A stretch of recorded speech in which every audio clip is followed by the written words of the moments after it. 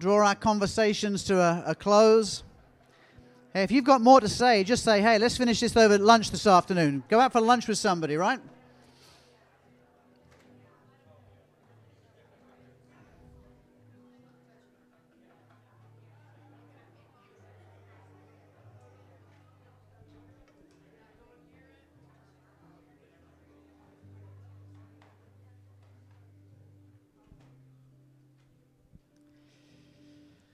Well, I appreciate our worship team as always. Thank you, Amanda, and the rest of the crew that were up here. I've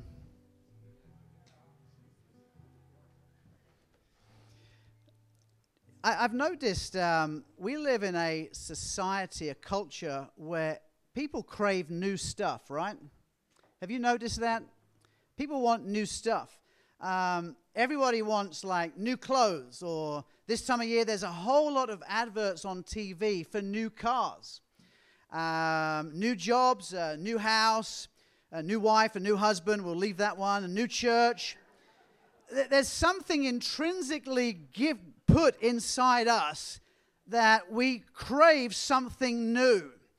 Like, for example, if you go shopping with your kids around the Pineville shopping mall, suddenly, out of nowhere, they've never expressed this before, but suddenly they have this absolute need for that item in the window there. I've been needing that for like 5 years, Dad.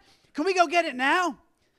Or if you take your husband to the Bass Pro Shop, suddenly he needs 3 new guns, a new canoe, and a new tent. Come on. And I want to tell you something. That desire for something new was put there by God. Now, that's not a license to go to Bass Pro Shop, buy 3 new guns, a canoe, and a tent, okay? I'm amazed how much new stuff we need from a shop called Ulta Beauty in Indian Land. Apparently, we always need new stuff from Ulta. I walk in there, and the aroma almost knocks me out. And there's ladies walking around spraying bottles saying, would you like to try this one, sample this one? Oh, apparently we need that one, and that one. But see, God put this thing inside us that he created us to crave and desire and long for the new things. But what happens with everything God does, the enemy does a counterfeit of it. Now, I'm not saying that your desire for 3 new guns, a canoe, and a tent is from God. I'm not saying it's from the devil either. It's just more of an image to make a point. But right from the start, God's plan was for us to have the newness of him. The new things of God, what God is doing, the new moves of God, the new calls of God. He's put that in us. There's that scripture, 2 Corinthians chapter 5, verse 17. It says, if any man or any woman is in Christ, they are what? A new creature or a new creation. It goes on to say, the old things have passed away. And then Paul used this amazing word. He says, behold. Now this is a Greek demonstrative particle. That's what it's called in language. And it's a word that's positioned there to draw the reader's attention to what's about to be said. So as parents, we use these a lot. Oi! Stop! Hey! Well, Paul uses this word, behold! And then he goes on to say, new things have come. If any man or any woman is in Christ, they're a new creation. Behold! Demonstrative particle, all things are new, or new things are to come. Now hold that thought for a minute, and let's go to Isaiah chapter 43. And we're going to read verse 18 and 19 there. Isaiah 43, 18 to 19.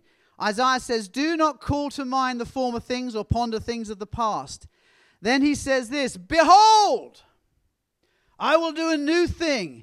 It will spring forth. Will you not be aware of it? I will even make a roadway in the wilderness, rivers in the desert. So, I believe one of the behold moments for a church. One of the spring forth issues for a church is something called unity. And I've been pondering something for a couple of weeks. Why has John had us or encouraged us to read Proverbs every day in our homes? And I'm sure there's a number of different things that God's put in his heart. But I realize this, as a church family, we are in absolute unity in reading the Word of God. If in fact you are participating in this, maybe you're not able to, maybe you have forgotten or whatever, but if tomorrow morning you read Proverbs chapter 22, and everyone else here is reading that in their homes, what's happening? There is a unity in Scripture reading that's happening in this body of Christ. And what I'd like to share with us this morning is some of the blessings that come when we grab hold of the unity of God. When we take hold of the unity of God. Now, this may not be a new thing for you. You may have heard about unity many times before. You may have heard teachings far better than this one on unity in the body of Christ and unity in your home and unity between you and God. But it's the beginning of the year. And I want to share this new thing. I believe this is a behold moment for us as a church family. If we can really get to grips with this understanding of how important unity is in this body. Just again, turn your neck to the left for 3 seconds, 90 degrees. Means you've got to look at somebody. Turn your neck 90 degrees to the right for 3 seconds. These are the people that God is calling you to be in unity with. These are the ones that God has placed you with to be in unity with. So I want to encourage us today. And I'm going to really encourage us to allow unity to flow through our church body. And I want to share 4, 5, or 6 blessings that come, things that you can expect if you say, okay, I'll be in unity with these ones. Yep, I'll be in unity with these ones. There are blessings that come. Our main scripture today is Psalm 133. So if you want to turn there, and if you don't, they'll put the words up on the screen for you. Let me throw this in here. Before we can be effective in prayer, worship, evangelism, the prophetic ministry, anything that God calls us to, before we can be effective in those things, we have to be in unity. Without unity, those things only flow as a one-man show or a one-woman show. As soon as there's unity involved, 1 puts 1,000 to flight, 2 puts 10,000 to flight. The scripture is laden with principles and verses that push us towards being in unity together. Psalm 133, this is my favorite one of them though. David starts this psalm with the same word. Behold! It's a different language to the one Paul used in the New Testament. We've got New Testament Greek, behold. Here we've got biblical Hebrew, behold. But it's the same meaning. It has that same principle in the language. It's a demonstrative particle that says, hey, wake up. What I'm about to tell you is really, really important. Behold, how good and pleasant it is for brethren to dwell together in unity. It's like the precious oil upon the head, coming down upon the beard, even Aaron's beard, coming down upon the edges of his robes. It's like the dew of Hermon, coming down upon the mountain of Zion. For there the Lord commands his blessing, life forevermore.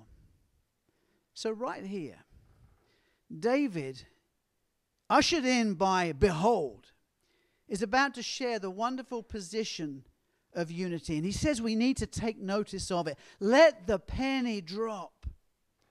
Unity, I believe, should be one of our primary characteristics as followers of Jesus, as disciples of Christ. One of our core qualities should be that we understand and embrace unity. It should be a true characteristic of the church, of our families, and even of us individually wanting to be in unity. You see, we should not be divided by denominational lines. Well, but you don't know what they believe about this. Well, I probably do. But how about we major on the majors, minor on the minors, and realize that when we get to heaven, some of those denominational people are going to be there with you. Oh my goodness. And there's not going to be a Southern Baptist section and a Holiness Pentecostal section and a Methodist section and a whatever we are, non-denominational, woohoo, crazy section. There's not going to be all these different sections. We're all going to be up there together saying, behold, how good and pleasant it is for Baptists and Methodists and non-denominationalists and Catholics and everything else to dwell together in unity. I threw the C word in there because I knew it would bug some of you. They're going to be there. Some of the most godly, spirit-filled people I've met have been Catholic as their primary tradition. So get over yourself. This is unity. Or we can be so small-minded, we say, well, you know, us little 60, 70 people here, we've got it right. We're just going to follow and pursue what we've got because we've got it right. Everybody else, they can do whatever they like. Do you know something? Every church has got some stuff right and some stuff wrong. That's just how it is in the body of Christ. And that's why we need diversity in the body so we can bring together, come together in unity, and together we have a bigger picture. Amen? Woo! Some of you love that, and some of you are like, I hope this finishes soon. I want to get out of here. Now notice, we are not told to put up with each other in unity. We're not told to endure each other in unity. And we're not told to just about get along enough to survive life in unity. We are called right here. Behold how good and pleasant it is for brethren to dwell together in unity. Now, dwell, it gives the understanding of sitting down, hanging out. In the Hebrew, it's the word yoshab. And it carries with it the inference of peacefully abiding together where the dwellers really share life together. Now, some people think that what we're doing right now is dwelling together in unity. If this is it, we've missed it. This is not it. So I was thinking, how can I explain this? So when I was a teenager in high school, my main instrument was the saxophone. And in England, we had grades in music. So whatever instrument you played, saxophone, piano, flute, guitar, you went through the same grading system. Grade 1 was for beginners. And every instrument was the same thing. You completed grade 1 when you could flawlessly play Twinkle, Twinkle, Little Star on your instrument. So you had kids with their little recorders going, ooh, ooh, ooh, ooh, ooh, ooh. Oh, no, you're not grade 1 yet. You got it wrong. So that was grade 1. And all through the grades, grade 8 was where you could play along to a piece of Rachmaninoff or a Beethoven symphony or something like that. I got up to about grade 7 and then I stopped. But they're the grade systems. Us sitting here today, do you mind if I sit here for 1 minute? Would that be okay? Thank you. Us sitting here today in church, this is like playing Twinkle, Twinkle, Little Star on our recorder. Yes, it's a part of unity. Yes, it's critical, but it's level 1. It's the very basic. And if this is what you're doing, it's the bare minimum. This isn't dwelling together. This is hanging out for an hour and a half on a Sunday morning. Behold how good and pleasant it is for brethren to dwell together in unity. It's literally sharing portions of life, sharing elements of life. Yes, this is one of them. And I'm not putting this down. This is so vitally important. I am an absolute believer in the gathering of the saints. Unequivocally, it's so important. But if this is where we stop in our level of unity, we'll miss the power of God flowing through our body. Amen? So I want to encourage you.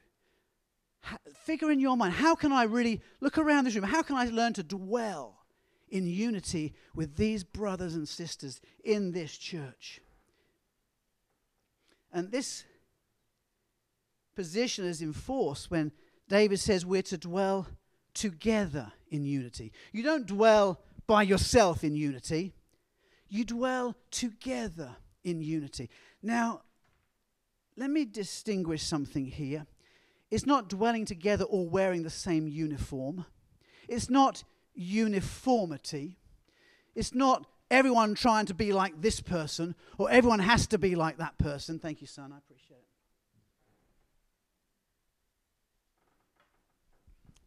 Unity is vastly different from uniformity. Uniformity says you all have to behave exactly the same way because this is our company policy. You may work for a company like that. You have to dress the same way. I was shocked when I moved to America over a number of things, actually.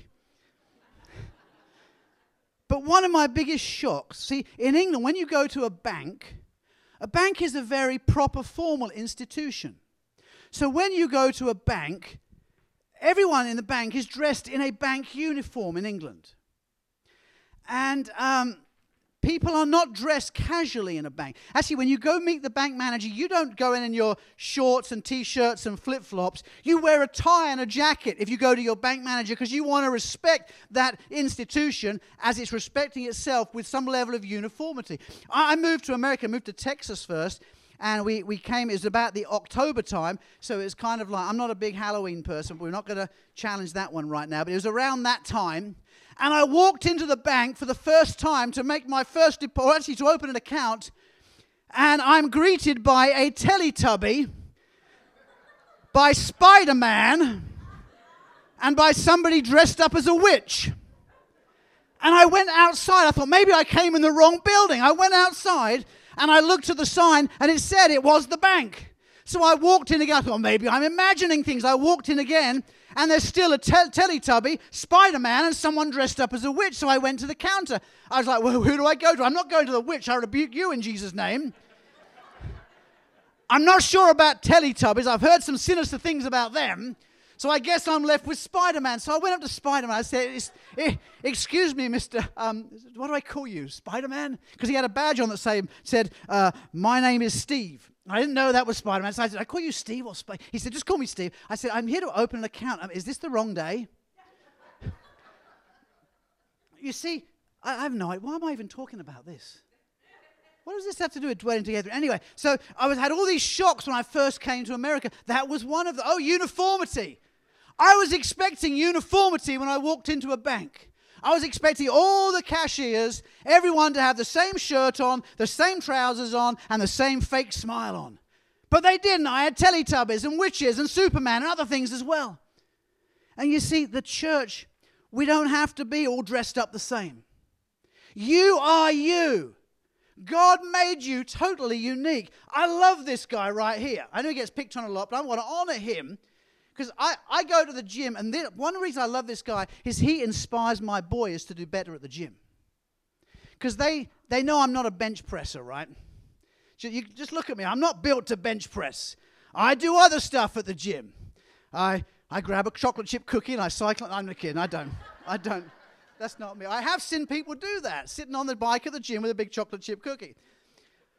But my boys love the idea of bench pressing, so I'm thankful for this guy. But you see, he's different from me. As I look around this room, I'm thankful for this guy right here, Doug Smith. Doug Smith is one of the coolest, most genuine people you will meet. I'm just so thankful that I'm not him and he's not me, that God's made us different. We've learned to dwell together in unity. I'm thankful for this real cool lady back here, Miss Vicky. She's like an inspiration. Just inspiration. I'm so thankful. But we're not the same. Like, could you imagine? Just stand up for 1 minute, Miss Vicky. Would you do that? Could you imagine me turning up today in a sparkly outfit like this? Because that's what we do. When you minister here, you have to dress the same. And Miss Vicky sets the benchmark because she's the coolest one here. Thank you. Oh, yeah. You'd be like, what is going on? Why is Matt wearing all those sequins and things? Is he going Liberace on us or something? See, unity is not uniformity. Unity is a heart issue. You may not look the same outside. You may not even believe the same things about the end times and about what's happening in Israel and what's happening in Russia and Ukraine. You might have a totally different view from each other, and yet you can still be in unity. Behold, how good and pleasant it is for men and women of God, followers of Christ, to dwell, share life together in unity. I'm going to have to skip through a few things, otherwise we'll be here a bit too long. What I'd like to do, let's do this. Let me share 4 or 5 blessings that come. If you will embrace this, If you say, okay, I'm going to put aside my preferences because I don't like premillennialists, so I don't want to talk to them. I'm going to put that preference aside, or I'll put aside this preference of this person's view on Israel in the end times, and I'm going to learn just to love and dwell together with this group of people in this room. I tell you, if we could do that, if we could all take our preferential caps off, open our hearts up to dwell together in unity, things would explode. And when I say, I'm not talking about, the pews will be full, 3 services and all that. I'm talking about what would happen outside of these walls. What would happen out there through this band of brothers and sisters. So here we go. Number 1. Unity releases the goodness of God. I love that we finished on that song. Your goodness is running after me, running after me. It's scriptural. The Bible says goodness and mercy, or goodness and faithfulness, or the goodness of God and the mercy of God pursue you all the days of your life. But unity brings about God's goodness. Well, I can't do that because I'm offended with that one over there. I still come to church here, but I'm really offended with that one. Dwell together in unity. Oh, I can't, I'm a bit suspicious about that one. They came in the church and they've kind of been behaving like this. I'm just a bit suspicious about that one. Get over yourself. Dwell together in unity. Well, I got hurt. You don't know how hurt I got. Oh, my goodness. I've been so hurt by the church. I was so hurt by that one. So hurt. And that person on that 3rd row from the left, 4th seat back, I was really hurt by that. Dwell together in unity. I'm just mad. I'm just mad at that person there. I'm mad at that group over there and that team there. Just dwell together in unity. Doesn't mean any of those feelings are invalid. Listen, we all have the opportunity to get offended, to get mad, to be suspicious, or to be hurt. But there's no get out of jail free card. There's no. I haven't found a scripture that says, if you're offended with your English brother, you don't have to dwell together in unity with him. Offense, it eradicates that requirement from you. Or if you're mad at the preacher after you led such incredible worship, you don't have to dwell together in unity with the rest. There's nothing like that in the Bible. It says, behold how good and pleasant it is for brethren to dwell together in unity. There's no get out of jail free card. There's no exclusion for there. And it says, for there the Lord commands the blessing. And blessing number 1 is God's goodness. And what we've done, we've devalued the currency of the word good. How was your burrito yesterday? Good. How you feeling today? Oh, good. How's that bar of chocolate you're eating? Oh, good. How was your vacation? Oh, that was good. Like, it could mean anything. It could mean anything from it was terrible to it was incredible. But we've devalued the currency of this word, because the Bible says that God is good. But I know this, God is a lot better than a burrito. And I lived in Texas for a few years, and I've had some good burritos. But God is a whole lot better than any burrito I've had. I love chocolate. Now, I will say I do not consider Hershey's to be chocolate. You may stone me now if you want. But I do not consider Hershey's to be chocolate. I'm talking about chocolate. Real chocolate. Like European, classy, quality, rich, creamy, delicious chocolate. Hershey's is none of those things. I won't tell you what I describe Hershey's as because it's kind of vulgar and we don't want that in the church. But how dare I compare God to chocolate? God is His goodness is way beyond that. And so let's scratch out. When I say unity releases God's goodness, don't think about burritos and chocolate and your latest vacation and your new car. Think about much vaster than that. God is good. And when we're in unity, the goodness of God, the blessings of God, the goodness of who He is, His character, His attributes, the very essence of who He is released in a body when unity flows. There's something so powerful about that. The Bible says when God created the earth, he said, now that's good stuff. That is good. God is good. His loving kindness is good. And when he sees us in unity, he declares how good what he sees is. Biblical godly goodness is excellence. It's richness. It's value at every level, physically, mentally, emotionally, spiritual. Every level is where the goodness of God touches. And listen, I've had some real good chocolate in my time, but it doesn't touch me at that level. Only the goodness of God touches us at that level. And I got to say, I want more of the goodness of God in my life, in my family's life, in this church's life. And the key to unlocking that is unity. Behold how good it is when brethren dwell together in unity. The second blessing of unity is that the unity of God restores kingdom pleasure. Now listen, pleasure, the world will tell you that pleasure is about you alone. That pleasure is just about you feeling good in different ways. That's what the world says pleasure is. But pleasure is not just about you. So this word here, pleasant, this Hebrew word has three meanings. Meaning number one for pleasure or pleasant is it's describing a harmony of music. So I'm not sure if you're into classical music. There's some classical music. I just love some classical music. My kids and my wife will tell you my favorite piece of music is Mendelssohn's Hebrides Overture. And there's a particular piece in there called Fingal's Cave. And it is magnificent. And it starts off just with one instrument playing the main line. And then other instruments come in. And by the end of it, there's this huge crescendo of orchestra instruments. And it's just, you can imagine, I listen to this music in my office. I've got an old-fashioned record player, and I put that thing on. It's a little bit crackly. And I listen by the end, when that music hits that crescendo, I just imagine Moses parting the Red Sea, or Jesus giving it up on the cross, or some incredible thing happening. Because when instruments come together, when there's this harmony and crescendo in music, it just stirs something in us that we know God's doing something. That's what this word means when it says pleasure. Behold how good and pleasant it is. It's like a harmony crescendo that reaches its peak point.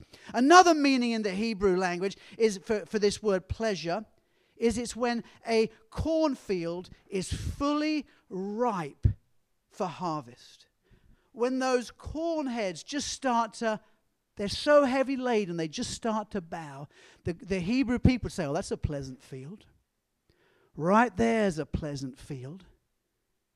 There's pleasure right there. Because there's a fullness and a bounty. And then the third the third way this word was used in the Hebrew language is when people would taste a particular thing. And that is when they would taste honey.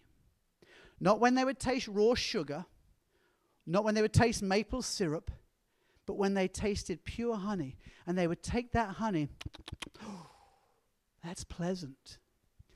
That's the word that's used right here. And it says, behold how good and pleasant it is. It's a word that described harmony in music, ripeness of the cornfields, and the sweetness of honey.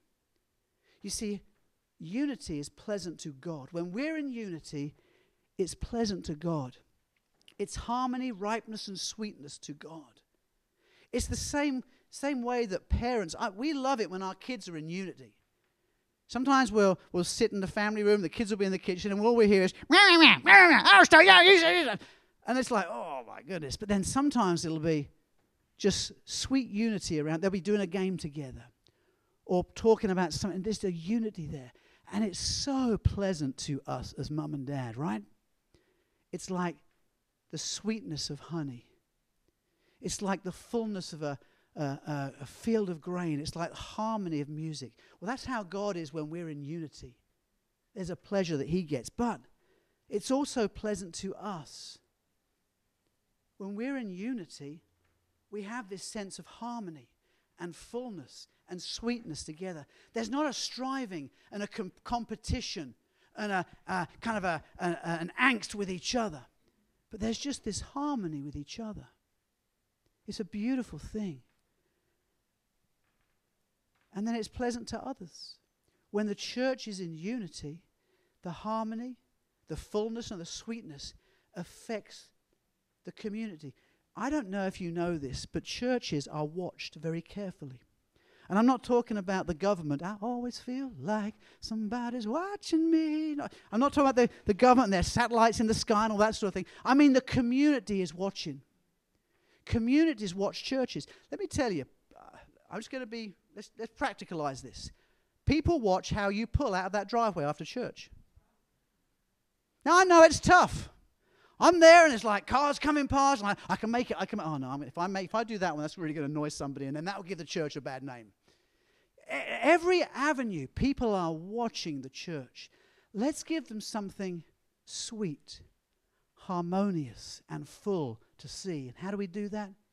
By being in unity. Because unity brings God's goodness and it releases his pleasure. Thirdly, unity allows for the anointing of God to come.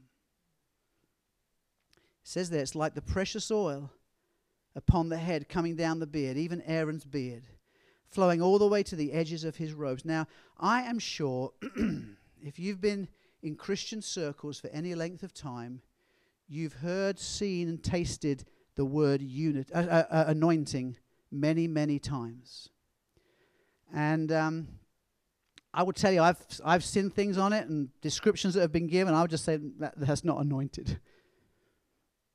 I'd just like to share with you about the oil. Maybe just to give you a fresh perspective on anointing. Because this wasn't, when he talks about the oil on Aaron's head flowing down his beard and down his clothes, he wasn't talking about cooking oil. And for you purists, it wasn't olive oil or avocado oil either. It's amazing to me that the scriptures compare unity with this anointing oil. Let me describe anointing oil and how they would make it. See, when we anoint people with oil, like I'm not sure in this church, but in a lot of churches, that you get a little tiny vial about that tall, maybe about 5 mils of oil in it, and then we tip it over, get a little dab, and we say, in the name of Jesus, I anoint you. And that's all they get. Because this thing cost me $7.99, not $700, no, $7.99. I'm not wasting this, because if I do that, then I can say, oh, there's enough here, I anoint you. Oh, it's a bit much there. Can I have some of that? I put a bit too much there. There you go, I anoint you as well. You see, that's not how it was in biblical times. Okay, this is how they made the anointing oil, the holy, precious oil in the tabernacle. First, it wasn't made in small quantities. First of all, they would get together about 37 pounds in weight of spices, ground up spices. They would have myrrh and cinnamon and cane and cassia and a number of other spices. All these different spices would be mixed together in a bowl. 37 pounds in weight. They measured it in shekels. There were 500 shekels of this, 250 shekels of this, 250 of this, etc. It works out to about 37 pounds in weight. And then they would get 5 quarts of oil, of high quality oil, and pour it into this mixture of spices. And they would mix it up. And then they've got this big bucket. 5 quarts plus 37 pounds. And then they would use it profusely.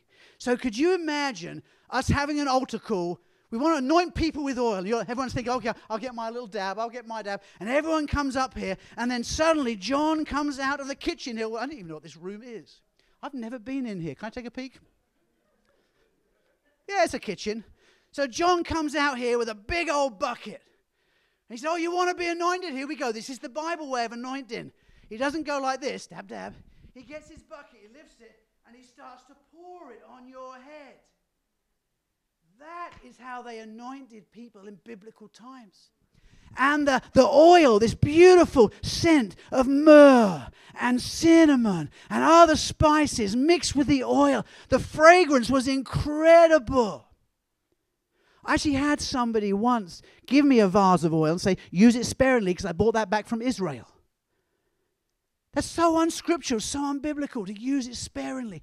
They would pour this stuff out. And first, they wouldn't kind of dump it. It's not like one of those game shows where they just kind of dump the goop on you. But they would just pour it slowly on their head. And they would let it settle into the hair. And eventually it filled up the hair so much it would drip down the face into the beard. And then down the clothes, all the way down the priest's robe. See, once the oil was poured, there was no stopping it from flowing. It might have seemed messy, and some would say wasteful, but we know from Jesus' response in Luke chapter 7 when Mary comes to his feet and she has that oil and she just dumps it, breaks the vial over on his feet. Then God doesn't seem to care about messy or wasteful in certain things. When it comes to anointing, he's not like, well, I've got a limited amount here, so you can have a dab, and a little dab will do you as well. And that's all you need. God's okay with mess and waste when it comes to anointing, because he doesn't see it as mess and waste. That's how it's supposed to be. And the scripture tells us that when we dwell together in unity, that's what it's like. It's like it releases the anointing of God. It's like oil dripping down this church family. And if we want that level of anointing, true kingdom biblical anointing, we have to embrace unity. You won't get it by, you can go home, mix up all the ingredients I've told you, dunk it over your head, and nothing ain't changing. But if we dwell together in unity, I tell you, there's going to be an anointing in the Spirit that we will experience that will blow our little minds. It's incredible. And this anointing, it flows to every part of our life. Because remember, unity is when we don't just do church together, when we dwell together. So you'll experience that anointing when you go out for supper or dinner or have someone out around your house for dinner. You'll experience that anointing when you get your kids together with other families in the church. You'll experience that anointing when you come to a church work days and help with this, that, or the other. Every element of life, you'll experience that anointing because you've embraced God's unity. I got 3 more, but we'll just do 1 more. Unity allows for the dew, D-E-W, of God to be released. It says that unity is like the dew of Hermon coming down upon the mountains of Zion. The Bible says unity is refreshing like the dew. It's full of life and growth for every plant that it touches. Talia, would you just give me a wave? That's my daughter Talia over there. The Hebrew word for dew is the Hebrew word tal, T-A-L. That's where we got her name from. It means dew of heaven. So she's our little piece of dew from heaven over there. You see, God's dew is not common dew. It's compared to the dew of Hermon, which just like the oil which flowed from the hair down the beard, down the robes, the dew of Hermon, it says it flowed down the mountain of Zion. And the dew of the Lord, the refreshing of the Lord, that life-giving element of the Lord is released when we're in unity. Isn't that incredible? Not only is the anointing of God, but the refreshing dew of God. And as I talk to Christians, not just here, but in this nation, pastors around this nation and others around the world, I believe there is a need right now for the body of Christ to be refreshed. We hear the phrase times of refreshing, and we've made it into conferences and books and CD series and all this sorts of thing. But they don't do CD series anymore, do they? But podcast series and all that sort of stuff. But times of refreshing doesn't have to be that complicated. But I hear it all the time right now. People just weary, wanting to be refreshed. One of the biggest answers Scripture gives us, if you are ready and need to be refreshed, is unity. So I'm going to wrap it up. I had some other things to share, but I'm going to wrap it up there. I feel that's where the Lord would have us stop. And I'd like us to pray for refreshing. Maybe you want anointing. Maybe you want the goodness or the the pleasantness of the Lord. And you can pray for those things as well. But I just want to pray for a few moments for the freshness of the Lord, the refreshing of God, the dew of the Lord to come. So if we could just stand. I'm the only one standing right now. But if we could stand up together.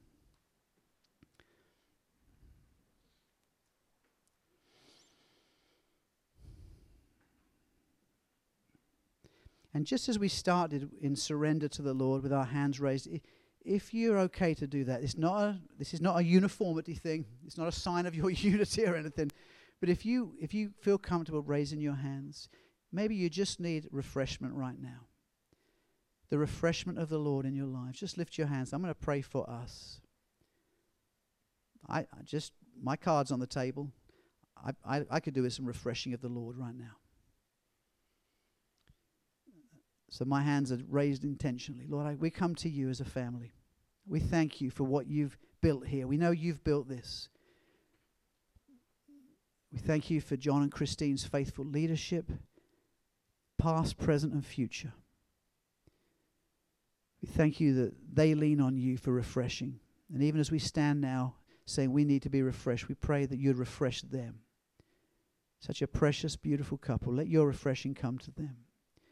But Lord, here we are, this group of individuals that love you, that call ourselves together Christ Fellowship. Lord, we say we're here because we need some refreshing right now. We just desire the dew of God, the tal of God to come upon us, to be released upon us. So Lord, we commit now to, and you don't have to say this out loud, but just say this in your heart if you're in agreement. I commit now to being in unity with my brothers and sisters in this body, but also with brothers and sisters in other churches around this region.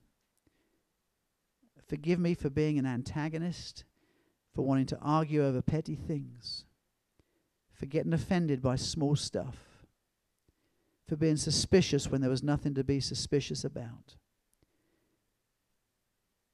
Forgive me for getting mad when I should have been at peace. I lay those things at your cross and I say now I choose to be in unity with brothers and sisters of Christ. And I thank you, Lord, one of the results, one of the outcomes of being in unity with my brothers and sisters is that I can expect the refreshing of the Lord, the dew of the Lord to come. We love the anointing, but Lord, right now we crave refreshment. I pray for those that have just been going through a very difficult, tough time in their life. Challenges at different realms, financially, health-wise, relationally, with jobs, with all sorts of different elements, with children. All those challenges, we just, as our hands are raised, we lift those to you now. We say, let your refreshing come as we've chosen, as we've said we choose to be a people of unity. We say now, Lord, let the refreshing of the Lord come. Would you just ask for that? If that's what you want. See, I can pray it and that's great, but you got the same connection with God. Just ask God for his refreshing. Ask God for the tal, his dew to come on your life. You just do that quietly in your heart. We're going to take a moment for each one of us to do that as necessary. Thank you, Lord.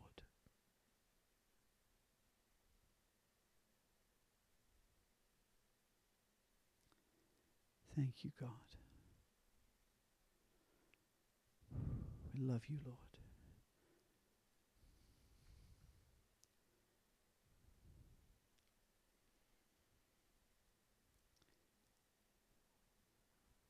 We pray now that those burdens would be lifted, and as that refreshing dew comes, those that walked in here with heavy burdens would walk out feeling light in the Spirit of God.